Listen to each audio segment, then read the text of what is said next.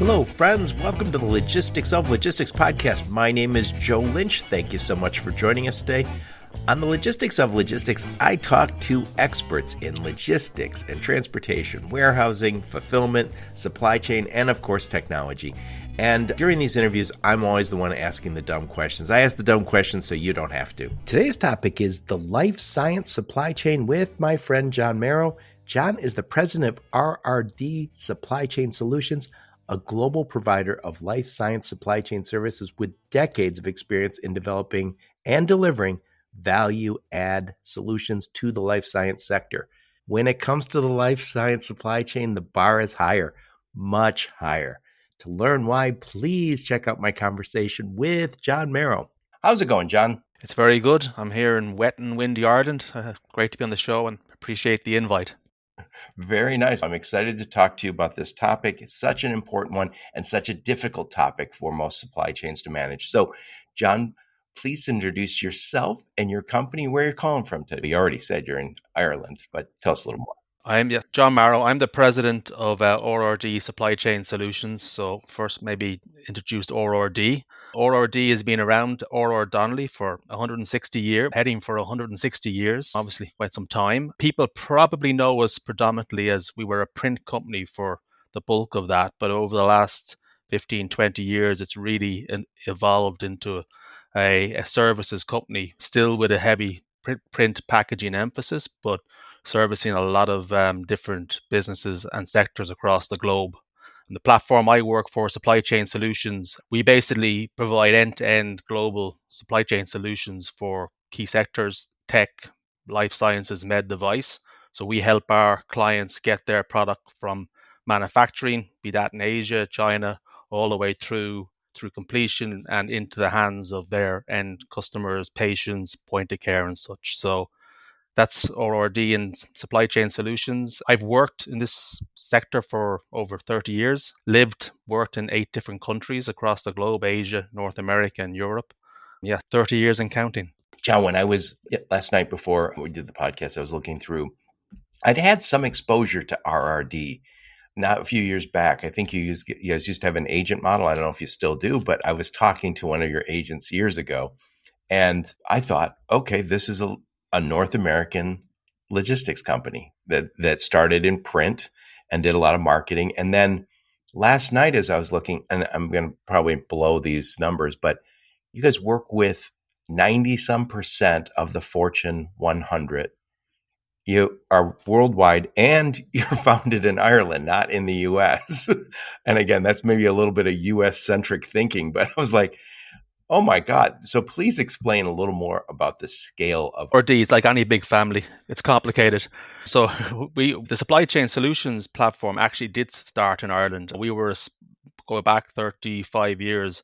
We started supporting, at that stage, a lot of the big tech companies had their manufacturing locations in Ireland, the likes of Apple, HP, IBM. So we started servicing those companies in Ireland, and the company grew from there. And as those companies, as their supply chains evolved and moved, we moved with them. And then we got to a point as a private company where, we were on the radar of some of the big US companies. So we got acquired by a company called Banta back in 95, and then Banta got acquired by RRD in 2007. So that's how an Irish guy and a small Irish group have come to be part of a big US corporation. But RRD, you're right. Sorry, Joe, what? So when you look at the website, it says, I think 4 things you guys do. It said marketing, which I was like, what marketing? And then it said printing. And I was like, what is this about? I think it said something digital. And then it said supply chain. And I was like, okay. And so I was surprised because you don't normally see a company that can take it end to end. You think of logistics is after I've sold it, and you think of marketing and print before I sold it. Yeah, for RRD, if you go back, a lot of people that know the RRD name before supply chain became part of the broader company, it was known for printing phone directories. That was one of the core businesses 30, 40 years ago. So there's been a dramatic evolution into these areas. And obviously marketing is a key area, particularly the move from hard copy to digital, but all the services that go around marketing, around client acquisition, how you get the right information, both hard copy and digitally into the hands of the consumer, it's a rapid growth area for us as we evolved. Printing still at the core of what we do, both commercial and large scale printing for the biggest corporations. As you said, most of the Fortune 500 are clients in some form or fashion. And then supply chain is this other kind of service that's evolved out of that kind of print packaging background, where we have clients, like if you look at tech clients, they used to have a heavy need for print. Now that's with digital content, that's reduced over time, but that's how they got into supply chain services, was that every device requires a printed box. If it's going retail, it requires an IFU. If it's life sciences or medical, it requires print. So our ability to wrap our services around these devices and global supply chains has led to the business we have today. Yep. So we'll get back to the life science supply chain in a sec. Tell us a little bit about you, John. Where'd you grow up? Where'd you go to school? Some career highlights before you got your current gig. Yeah, I'm actually one fact is that the original company, I came out as an intern from university on a mid-university program. I did physics in DCU up in Dublin, and on the third year they had an intern program, and I came down to this small company in Cork, not knowing who they were, and that's the company I still work for. Wow. Sounds like you took a trip around the world before you got back to Ireland.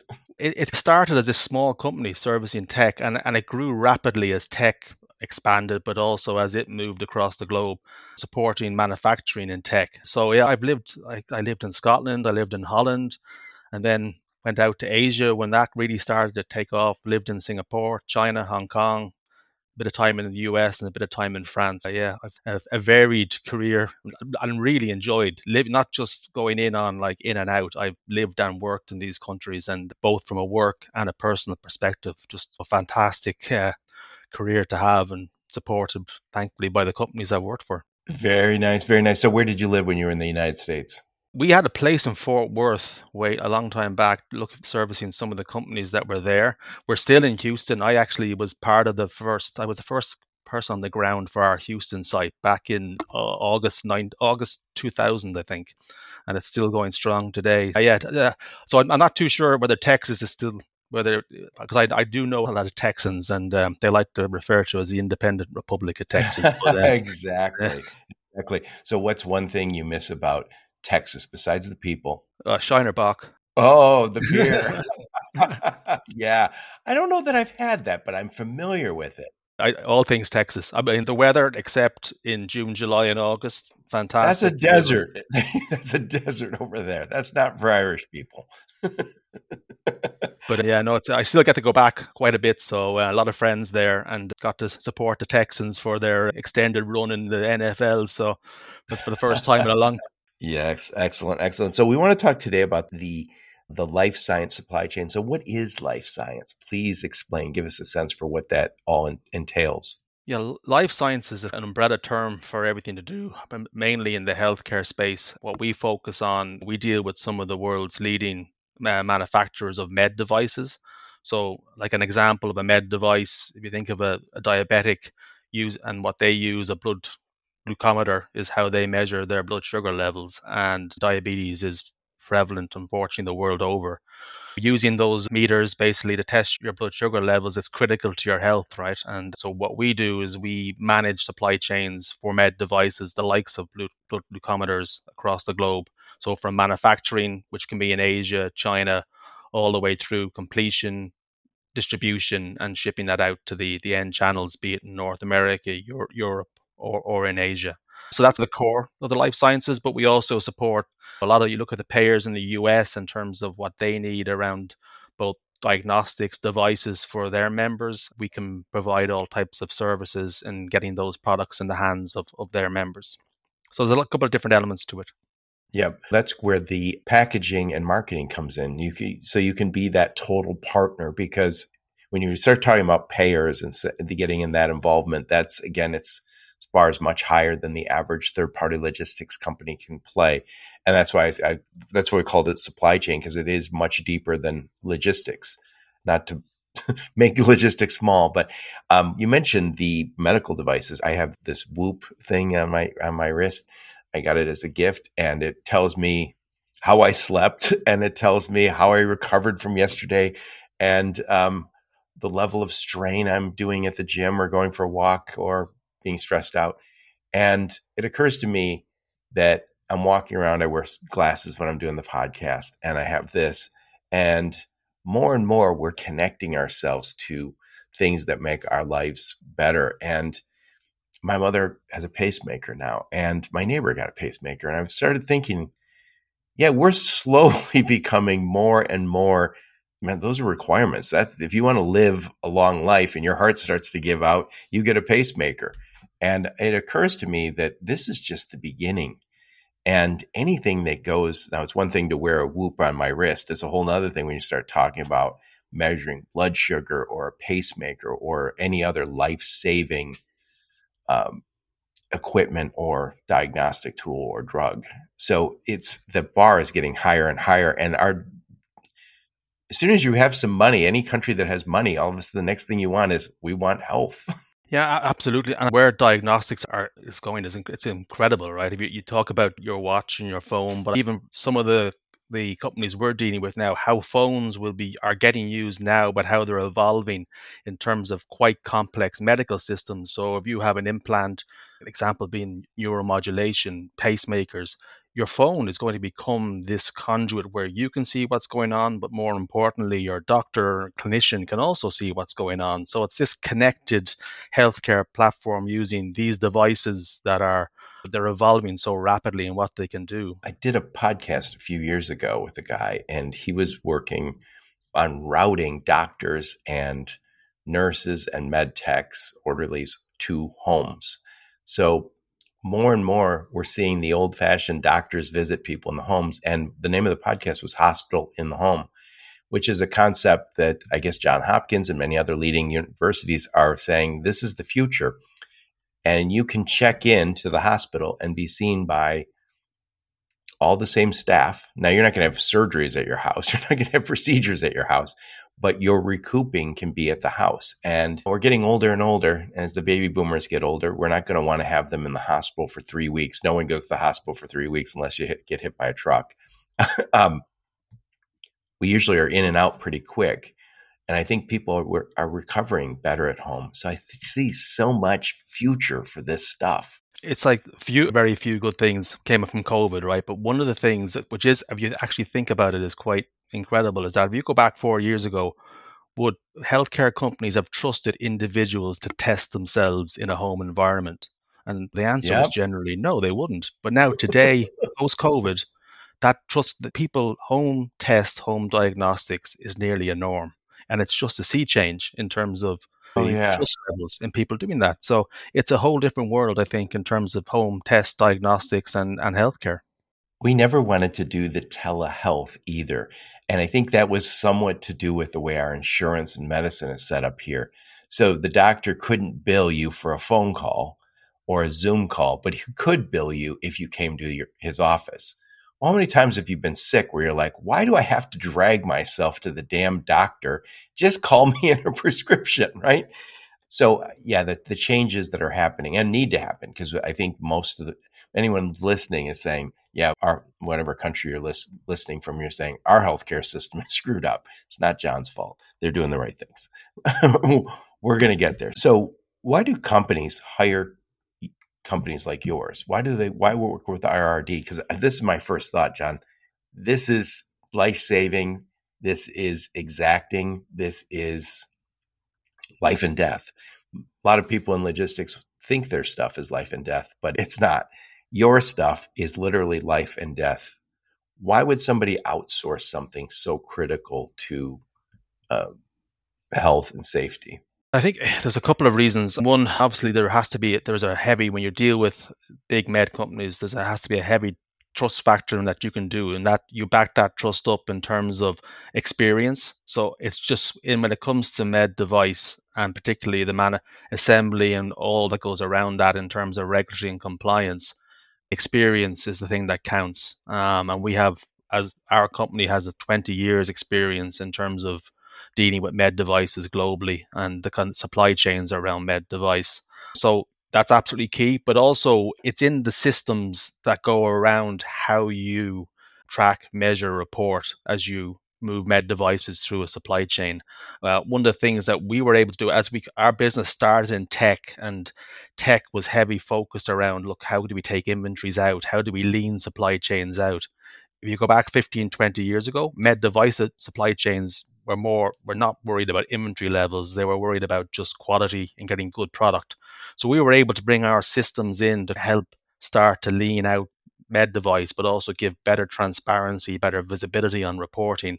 So that system side that sits under the regulatory and compliance that we can bring becomes the trust factor. That means that, look, companies want to deal with ORD and supply chain solutions in delivering their product. So you mentioned nearshoring earlier on here. When you say nearshoring, so when I think of nearshoring in the United States, we would nearshore something, maybe bring some manufacturing back from China or Asia somewhere, most likely China, and move it to Mexico.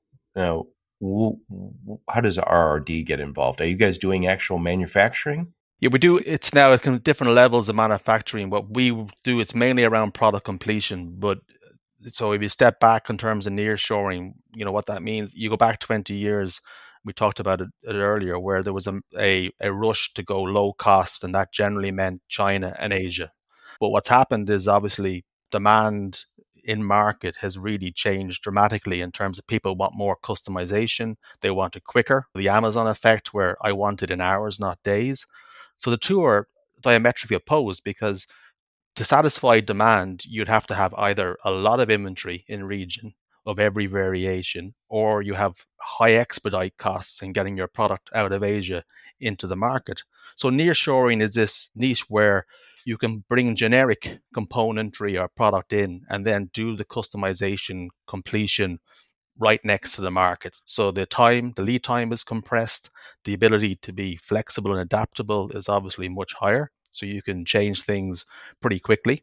And that plays really nicely into the life sciences space, because when it comes to life sciences, when they are actually getting the print and packaging that goes around their device, that's actually something that requires regulatory approval. So by doing it near shore, it actually allows you to do that much tighter to launch windows. So again, more flexibility. So for nearshoring makes sense for a lot of sectors, but particularly I think for life sciences, it's really started to play out. All of our facilities, it's mainly now life sciences businesses in our nearshore facilities. Yeah, when I think about COVID, and again, I haven't said that word in a minute, but you've made a good point that we've learned some things from COVID. And one of the things we learned was, for the most part, our supply chains were pretty resilient. For the most part, they were brittle in certain places. We didn't starve to death for the most part. But if your medical equipment was being manufactured somewhere in Asia, most likely China, and it was supposed to come to the U.S., it could have very easily been stuck a mile out in the Pacific Ocean. And then once it got ashore, it might have stayed another month. It might have been lost. And if that was going to save your loved one's life and it was somewhere lost in the supply chain, obviously a bad thing. Now, moving it to Mexico, there is no such, we have a border, but we can drive over the border. It's a lot easier. So that gives, as you said, more resiliency, more flexibility. And I think sometimes we over give the government too much credit. I was under the impression prior to COVID that there was some sort of strategic supply of PPE and ventilators and all sorts of medicines that they would quickly say, oh, it's stored in around 6 warehouses around the US. We found out, no, that wasn't the case. We could not get PPE into this country. And then when it started showing up, it came in such volume that for months after, everyone kept calling me and saying, would you like to buy PPE? I was like, I'm a podcaster. Why do I need PPE? But everybody was trying to sell it. And my daughter was a purchasing person. And she found out, she worked for a vaccine company then. She found out that all the PPE that she needed was manufactured, of all places, Wuhan, China. But she bought through distributors who never would say where we got it because they don't want you going around them. So we learned some lessons during COVID. And I'm assuming you guys, you probably already knew some of those lessons. You're probably ahead of that curve a little bit. But how has that changed the world for RRD? I think you said, I think everybody, and part of it's predicting things is getting tougher and tougher. Definitely COVID. How could anyone predict the pandemic? But even more regular events, you have weather events. You see the wars now, which unfortunately it just seem become part and parcel of the world that we live in. And it's not going to change. And it affects supply chains globally. And COVID obviously was a major impactor. And I think there's a lot of benefits that have come out of the learnings around COVID. And I think one of them, as you said, is this: there is critical components, critical things, that the items that need to be stocked by government. And that's now becoming, I think, the norm. But yeah, the learnings out of COVID for us has been really that cementing of nearshore and what it means for our clients, the ability to get product in rapidly, the ability to give them the flexibility that if they need to move out of Asia, China, or wherever, and they can do it near a region. So yeah, it's given there's a lot of benefits, I think, post pandemic now around how supply chains are set up. And I think for me, and if the word is used, it's about resilience of supply chains. It's never one size makes sense. It's the options and flexibilities of global supply chains is now what makes most sense. Yeah, and by the way, before we hit record, I mentioned that I just did a podcast. It was called Drought, Drones, and Delays, and it was talking about the things going on in Suez Canal, the Houthis using inexpensive drone technology to disrupt the Suez Canal, where 12% of global trade goes through. Panama Canal, we have the drought. It's 5 or 6% of global trade goes through that, and we're very much delayed. I can't do anything. And you mentioned weather events. I can't necessarily predict or do anything about that other than have a supply chain that is flexible. So I have to be able to say, I move that from receiving it in LA or Long Beach. Now I'm going to receive it in Houston or Virginia or somewhere in Canada, but I'm going to receive it. I can't have that brittle supply chain. And we did it for a long time. We said, you would sometimes even hear people say, we've been doing it the same way for 20 years, the same lane from China to here, and never did anything different until COVID made us realize we have to really open up our minds on and build some flexibility into these supply chains, because the demand is there and we know we can do it. Yeah, and it's the kind of one of the great things about the solution. And again, we talk a bit about the maquiladora, but we do this in Central Europe as well, is where you have these completion facilities, so you can move everything in at a generic level. And then what ORD can do is we can produce the packaging, we can produce the IFUs, the print that go around your device. What's IFU? IFU is instruction for use, so that in any med device or anything that's a controlled product, you'll have an IFU, and that's basically not a get out of jail, but it basically lists all the do's and don'ts, and it is a critical controlled component as part of any med device. Yep. So we can print all that, put it together, and deliver it in a really short time. But also having it all there right next to you, you can change your IFU, you can change your packaging, you can you don't have to run long run sizes. You can do it more based on demand. It gives much more flexibility to move your generic devices into customized products and into the regions. So it's more flexible, and that's a good option for life science companies. Yeah, it reminds me almost of automotive assembly plants where they don't make all the components, but they receive them and they're responsible for the finished product. And that's oftentimes in Asia, that is contract manufacturers doing that final. So you guys are in effect a contract manufacturer, contract assembly. But what's interesting is, again, the packaging and the instructions are so important in this. This is not, you're moving to a low cost country, but the expectations are managed by federal regulations. So you must be knowledgeable Fed regs in every country, I'm assuming. Well, yeah, absolutely. And you know what? The one thing that you can be sure of about regulations, be it federal or be it European, is they will change. They're growing, changing. You look at one of the recent ones that's taken a couple of years to take shape is UDI. So every medical device has to be uniquely identified. So that's again where a trusted partner with the systems can come in and help companies in the life science space make sure that their product hits the regs and compliance. And it'll continue to evolve and change. So you need somebody that's experienced, somebody that understands it, and somebody that can deliver solutions around the changing regs. I'm going to ask some very basic questions here. Maybe you can, if I get in the deep end, push me back in the shallow, John. I think medical equipment the way it's bought is very different than other products because it's usually the doctor said, I want to use this equipment with my patient. So we've had for a long time, this has been I'm thinking of the US, doctor driven. And from what I understand, some hospitals would say, oh, yeah, we have 10 different doctors who are picking 7 different devices that we use. So there is no sense of best practice until recently, where the hospital chains are getting large enough where they're starting to say, we as a team, doctors, put your heads together and let's agree to a best practice, one of these products, and then let's drive that across our entire hospital chain. And I think that's going to lower our costs because I keep hearing that's got to be a driver for a lot of what we're talking about because our healthcare costs here in the US are very high. We hear all the time that people go bankrupt because of their healthcare costs, but people are willing to. If you're going to die, why not spend your money on your health, right?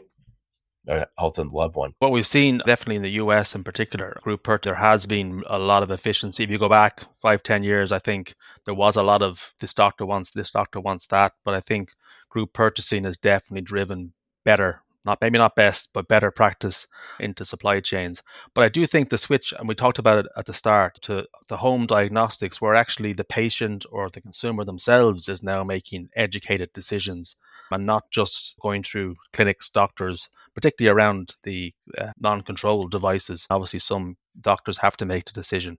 So I think it's changed. I think there's definitely better purchasing practices around some of those core devices, but also at home diagnostics drives better behavior, but it's preventative as well at a lot of the home diagnostics. So what that means for healthcare costs, if you have less people getting sick, that's the biggest cost in healthcare. So.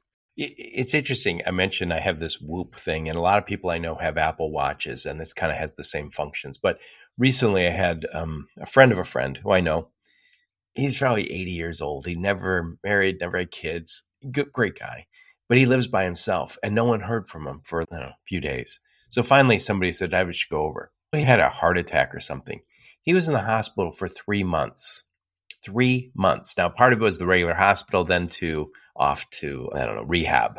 And I was thinking a lot of that was because he didn't have a simple Apple Watch that was connected to someone else or something else. And I keep thinking anyone who lives alone, who's of a certain age, should have something that connects them to, some sort of emergency service. So I think it used to be the I've fallen and I can't get up lady with the medical device, but I think it's going to be very sophisticated. I think if he had just seen a doctor the day before because his watch said something's wrong, probably could have saved him 3 months of agony and the cost had to be enormous for him being in the hospital and rehab all that time. So I think we can drive our costs down significantly. We get to that prevention, which is back to the home diagnostics, personal equipment that we can wear, and also start to look at the supply chain a little differently and make this a little more efficient for everybody. Anyway, John, I wanted to talk to you about some other things here. So when companies come to RRD, they're coming to you and what is the problem that they have that they say, I'm finally returned John's call. We need to do something with you guys. What's the problems they describe that you guys are going to solve for them? I think a lot of the problems they have, well, firstly, that supply chains it's taking too long to get the product to market, that they have the wrong variety of product in the market. They were trying to judge demand months back down the supply lead time, and the flexibility is not there. And also, they don't have the ability to change things because of the regulatory compliance and systems that you need when you open a box and you change a label on a medical device. So they have very inflexible supply chains with high inventories. So what we can bring is a kind of dramatic change in terms of what their supply chain looks like, lean it out on the manufacturing side, and then set up product completion centers. But not these product completion centers, there's a couple of different elements to it. Firstly, we can bring around your device the design and creative around the actual package itself. So we can work with the companies around, look, what type of box package setup makes most sense for your product in the market, but also makes most sense for your product in terms of its manufacturability or its assembly. So taking cost out. And then we can produce that print package in our facilities and then move it into our completion locations where we build the product out. But then there's more layers to it than that as well, because these completion locations, while they're basically near shore, they're in lower cost locations, costs everywhere are rising. So what we bring as an added component to the solution is the area of automation. So one area we've invested heavily in, which is slightly against kind of some of the trends in lower cost, where it's all about just put labor on it and it's cheaper and we'll get it out. We have quite heavy automation around our product completion and our packaging. So what you'll see in our facilities now is a high degree of automation on the actual final boxing and completion. But basically goes against that inflation piece, which we see everywhere in mainstream economies, but also you see it across Mexico, you see it in Central Europe. Inflation is not going away in the short term. Yep. So I like it. So you're going to do a better job on inventory management. You're going to lower their costs. You're going to be, of course, meeting Fed regs and all the compliance required. You're going to get much more flexibility. So if they have a change in the supply chain or then the product, you're like, we can quickly make those changes where previously they might not be able to. And again, overall, you're going to lower that cost. There's also the softer, not so much softer benefits, because these are becoming priority actions around environment, carbon footprint, freight, and heavy freight is really not a good thing. But also said social responsibility is a big part of what a lot of our blue chip clients want. They want to make sure you treat your employees right, they're working in the right conditions, under the right contracts, the right hours. All of these factors come together, right, in terms of providing the perfect solution for big companies in the life sciences space. Yep. And when you mentioned the nearshoring, so I think of the United States, we're a settler country, so we'll always have immigration, legal or illegal, as it turns out. But so we're not going to have maybe some of the same challenges that some parts of Europe have with such a declining birth rate. But if we look next door to Mexico, they're much younger. And so we can take advantage of, we might not, even if you say, forget cost for a moment, you might not be able to find the labor here. We're finding that more and more. And I often say, who is raising children who will drive the trucks, who will work in the warehouses, who will assemble the products when we have fewer and fewer children, but on top of that, they're wealthier and better educated than previous generations. We're going to have to use automation, and we're going to have to use other countries. And again, Mexico, I was just down in Mexico before COVID, using tons of automation in the facilities I was at. So it's not just, we can't start looking at the world as, I don't look at Mexico and say that's the third world. That is a successful, wealthy country that is advancing, and everyone there has expectations for a better life too. And absolutely. And you look at it, it's not just, obviously Mexico is a really nice component to the solution, but we also have right in region solutions. So some things you have to do in region. So we talked about Texas and Houston. We have a big facility in Houston, a big facility up in Wisconsin that does the things that have to be done in region. You just can't cross a border to do them, right? So it's about having the right mix and the right balance in your supply chain versus what you need. And that's, again, what we can bring from the hybrid solution of nearshore and onshore. So I know Mexico would be, and not just Mexico, also Latin America, because I don't want to miss them, all of Latin America, so South America. We think of those as low cost here, not so much Canada. Canada is the same cost as us or higher. In Europe, what would be some of the low cost countries there that you guys would do work in? Well, as part of our tech move many years ago, we're in Poland now for, I think, heading for nearly 20 years. We're in the Czech Republic and we're in Hungary. So if you go way back, they would have been known as Eastern Europe. It's now Central Europe. So and there's a nice mix there because you have the logistics center of gravity that they can feed into the road and rail networks across Europe. But also you have very experienced people, and the education, particularly the technical education in those countries was top notch. So you have a really nice balance of, you have lower labor costs, you have the experience, the education, and you have the logistics center of gravity. So those countries have worked really well for us. And then what we've seen is from further east, we're seeing some on the labor side, And again, it's in the Ukraine war, but there's up 3 or 4 million, I think, Ukrainians now in Poland as well. So it's helping feed in terms of kind of the labor supply there in the short term. But even before that, there was a flow from further east into Poland, Czech, and Hungary, and we were able to utilize that type of labor supply. But labor in Europe is, I think, an even bigger issue. It's becoming more and more constrained. So again, automation, a big part of that solution as we go forward. I think, John, also, I've said this on my podcast before, we're going to have to start looking at the assembly and the factory floors and say that is a step in the, or warehouse. That's the first step in a job in a supply chain career. So we need to start advancing those people. If so, it's hard to convince a young person, hey, go walk around in this factory all day and lift heavy things, and you'll do it for the next 40 years. It's a lot easier if you say, get in that job and there's upward mobility, and you're going to be using the top technologies, automation, robotics, all that stuff. And there's a career in this for you. That's a lot better pitch. And I think people will flock to that compared to you're a strong back and you can walk around 5-7 miles a day. That is not a good pitch for most people. Yeah, and definitely you see it when we look at key positions. The internal people are always generally having been at the coalface, and gives them great experience in how customers work, where the problems are, and definitely moving people up through our organization has been really beneficial for us and on some of the key positions. So I'm gonna summarize this the best I can, because we've gone all over, talked about a lot of stuff. By the way, I'll put a link to your LinkedIn profile, a link to your website, and any other links you and your marketing team give me. I'll put those in the show notes so people can reach out and talk to you. But we're talking to John Marrow about the life science supply chain. And again, the bar is so much higher on the life science stuff because it's healthcare, it's medical devices, it's diagnostics, it's stuff that's going to save lives. This literally is life and death. So we talked about the importance of managing inventory well, managing that, having that inventory close to the end consumer. Overall, the cost pressures, we have to lower the cost. Of course, we always have to meet the Fed regs and the compliance.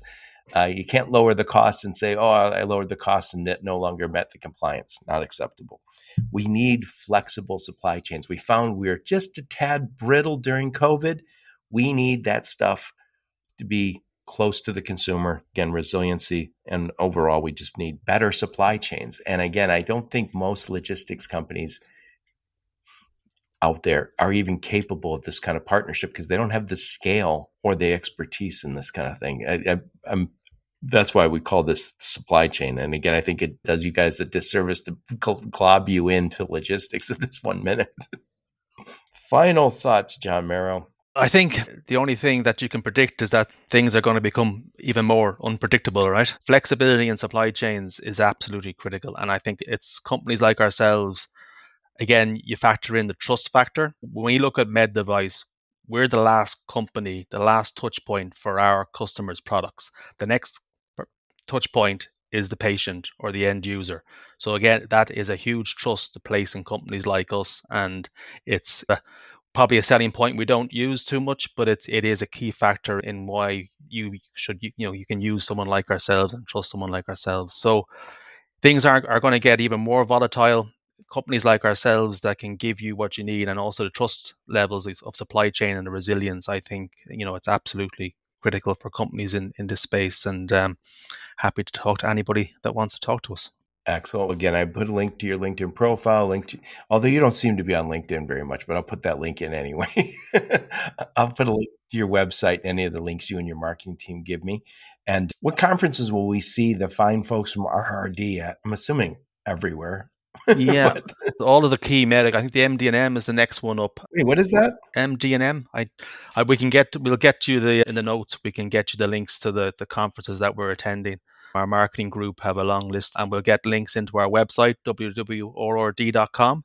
If you click on services, you'll come across supply chain and the life sciences. It's 2 or 3 clicks and you're there. And yeah, absolutely. We'd love to talk to you. Very impressive. Very impressive. John, thank you so much for coming on and talking to me today. Thank you very much, Joe. Really appreciate the opportunity. You're most welcome. And thank all of you for listening to my podcast. Your support's very much appreciated. Until next time, onward and upward. You have been listening to the Logistics of Logistics podcast, where we engage with leaders in the logistics and supply chain community. If you like what you hear, please subscribe, hit the like button, and leave us a nice review on Apple or Spotify or wherever else you listen. Also, please check out our videos on YouTube and connect with us on LinkedIn. We're very big on LinkedIn. And you can also reach us on the logisticsoflogistics.com, our website.